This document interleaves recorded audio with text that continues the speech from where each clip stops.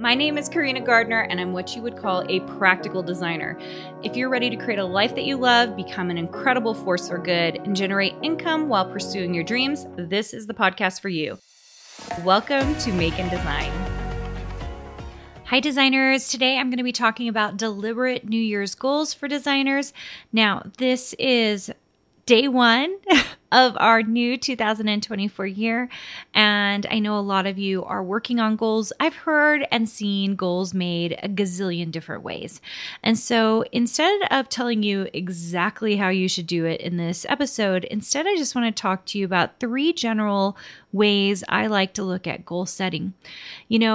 I think that especially those of us who have A-type personalities tend to be very goal-driven. And so we like to write down these goals, we like to achieve them, and we just go from there. But there are plenty of us around here that are B-type personalities, and we don't want to make any goals at all, right? Because we're afraid of failure. We're afraid that we're not going to be able to achieve them. And so then we write goals that are pretty vague or that are just kind of like maybe we want to do. So instead of really digging into how you should do goals, because I really don't think there's a good one way to do goals, I just want to give you some general ideas about how you should go about your goal making so that you can make goals that make sense for you. So this idea of this particular episode came about because I was thinking back to when I had a pretty strict therapy regimen. So I went to, years of therapy, but there was a time period when I moved from I'm pretty sure this is when we moved from Minnesota to Utah. I had finished my PhD. My husband had finished his law degree. We had 2 little kids, and we made the change. Well, when we made the change, I didn't have my therapist that I had in Minnesota. And I do think we've gotten better as a society about talking about therapy. I still don't think we're perfect about it, but I used to remember when people would just be in disbelief when I would talk about how I had a therapist. I think therapy is very helpful, and I really needed a therapy as I was going through some pretty tough times with some particular family issues, which I don't need to get into, but you guys know the deal. If we need help, we should seek help. And so that's why I don't mind telling you guys about that, or that, I spent a lot of years in therapy. And I will say that I also fought against it a little bit. My husband, who is a big proponent of therapy and actually loves going himself, really convinced me that it was something that would really help me. And it really actually has. Okay. This is not an episode about therapy. The reason I'm telling you this is because when I came to Utah, I had gone from a therapist that I really respected and admired, and I felt like had really helped me a lot, to then having to seek a brand new therapist. So one of the things that I decided to do was I don't want to say interview, but I decided I would go to a couple to see what fit me best. And I went to a therapist who was very much goal driven, and she would basically at the end of a session would like to give me a list of things to do. And here's the thing about me. I am a list-driven, task-driven person. I love a good list. Okay. I love checking off the list. And I found that this was a horrible way for me to do therapy, because so much of therapy is really mental, and you're trying to work through some things. And when I am in a task-driven mode, I am all about efficiency. And so I found that wasn't a really effective method for me. A little later, I was able to find a different therapist, and she was not goal-driven at all. Instead, it was more about exploration during the session. And then I would take those away, and then I would think about them and think about how they affected my life. And I felt like that worked better for me in therapy. Now, all of this to tell you really one thing. I think that you are an individual. You're unique. You're special. The way you do things are unique and special. And because of that, I think it's really difficult to just nail down and say, all goal making should be this specific way. Do I teach some goal making type things? Yes, I do. And I have always felt like when I learn something or I take something from someone, then I kind of modify it to work with it in the ways that make the most sense for me.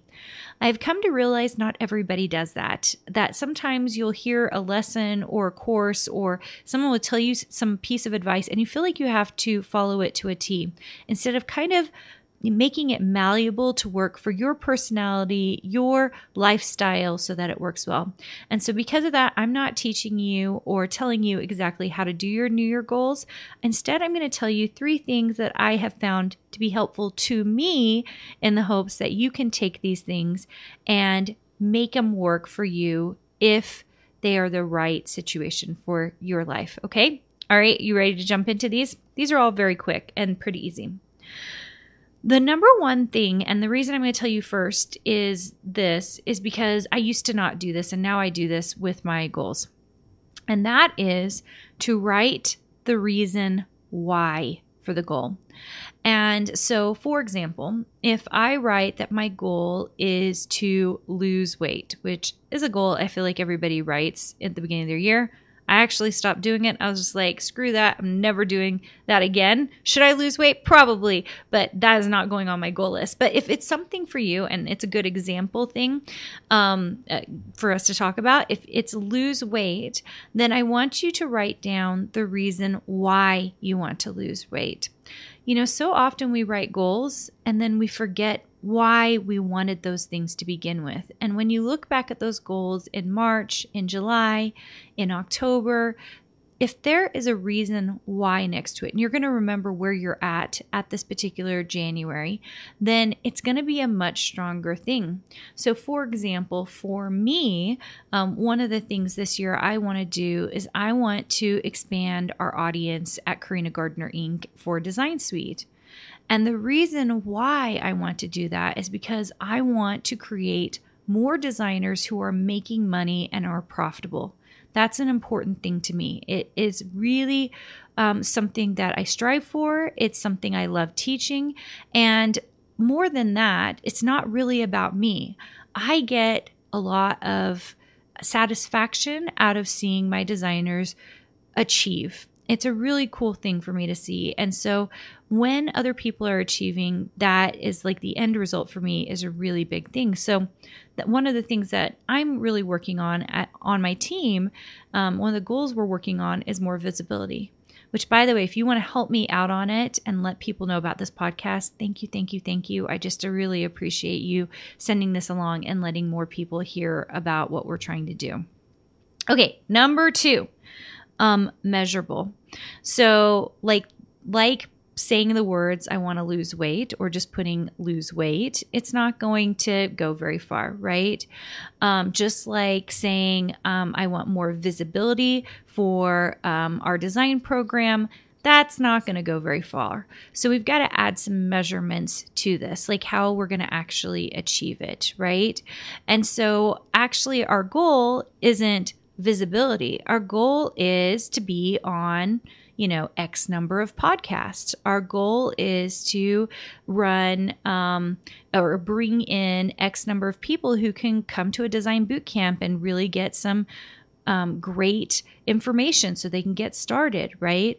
So same with losing weight. You want to lose X number of pounds. You're going to put that on there. So the more measurable something is, the better. Now, this is really different than what I put in my morning routine. So those of you who have heard me talk about my morning routine before, I am going to, I think, add it as a classic episode, probably this same week, probably end of this week. So keep an eye out for that. It's a really popular episode about things I do in my morning and my my nighttime. They've changed a little bit, but not by much. So they're still really relevant. This is really different. I don't put measurable things in my daily morning routine goals, because they're not even goals. They're just dreams. I write them down as dreams. So I think your goals should be measurable. I think your dreams should have no limit to them. And so I also don't put a limit on them on when I'm going to accomplish them, because a lot of them are really, really big. And if I put a limit on them or when I need to achieve them by, I get really stressed out. Like, how do I hit this? How do I fit this into my schedule? Instead, I kind of just write down what I think I'd like to have happen in the next 10 years.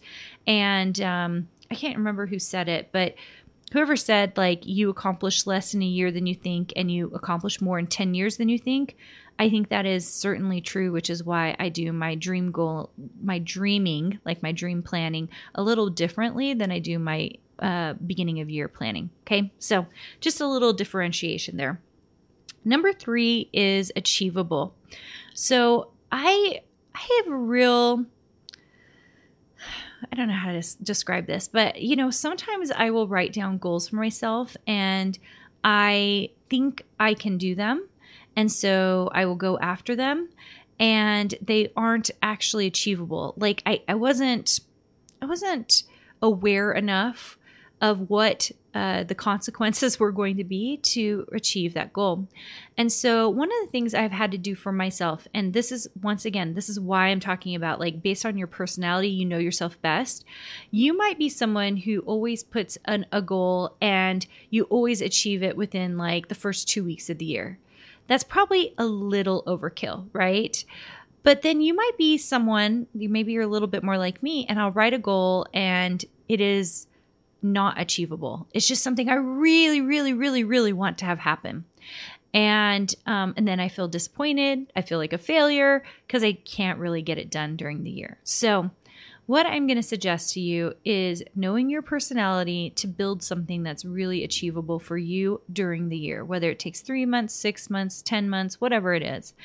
I think that when we write things that are actually achievable, it is really good for us. It makes us feel like we had a win.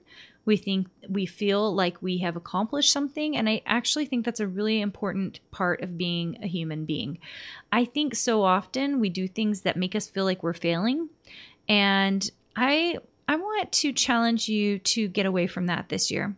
I'm going to do it for myself. I'm challenging myself this year as well. I'm going to go out of my way to build and do things that are achievable and that are going to protect me and make me feel like I'm winning. And I don't know if anyone's talking about goals like that, but it definitely depends on the person. But if you are someone who feels like you fail, feels like you are constantly battling imposter syndrome, it might be not your problem. It might be the way you've situated your goals and the way you think you should be. And so I think by changing and having a shift in mindset around this, I think there's actually a lot of power to that. So hopefully that helps you as you are making very deliberate goals this year. I'm sitting down, coming up with some goals for myself. Of course, I already did annual planning with my my leadership team in December, and we started thinking about things, before that. But I think for myself, like, I've been sort of scribbling out. I love just scribbling out in my working journal what I really want to achieve and what I really want to do. So I hope you're doing exactly the same thing, that you are making your goals and making it a priority to meet those goals, because I do think we want to grow as human beings. I know I do. I want to become better and bigger. And that is really the whole point of goals, right? To become better than what we were yesterday. And so if it hurts us, if it makes us feel like imposters, if it makes us feel like failures, it's probably not in our best interest to make those kinds of goals. So those are my feelings about it. A couple announcements. The first one is, I do believe we've released this. I mean, it's the first day of the year, so pretty sure we did. But our illustration and art conference is now open for signups. Totally free ticket, you guys. It's February 1st and 2nd. So if you haven't signed up for it yet, it's just at designsweetcourses.com/event. Go there. You can sign up for free.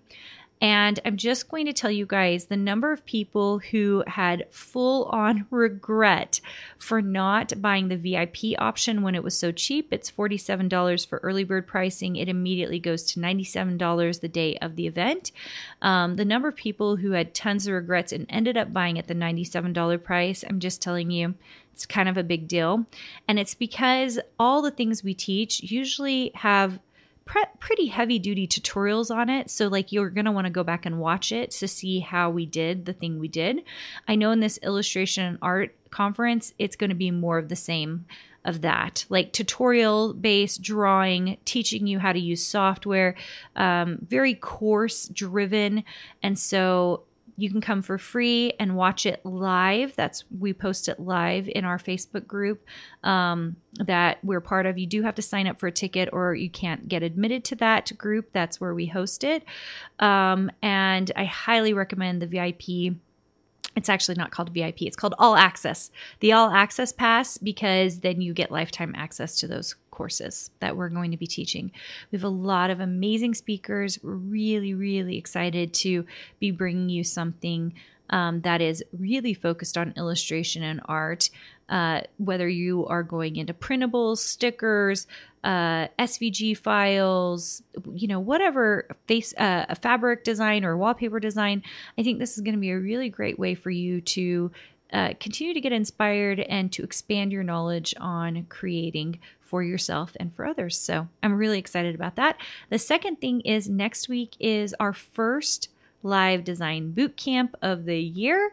So you can go join that at designsuitecourses.com/design bootcamp.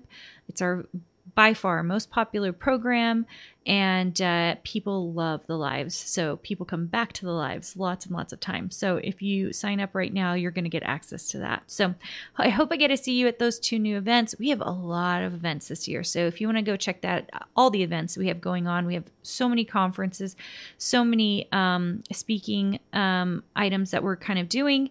You can go to KarinaGardner.com and just go click on events. Did you know you have access to more free design content, die cut files, and sewing patterns? Join our exclusive VIP group for free by going to designsuitecourses.com/free.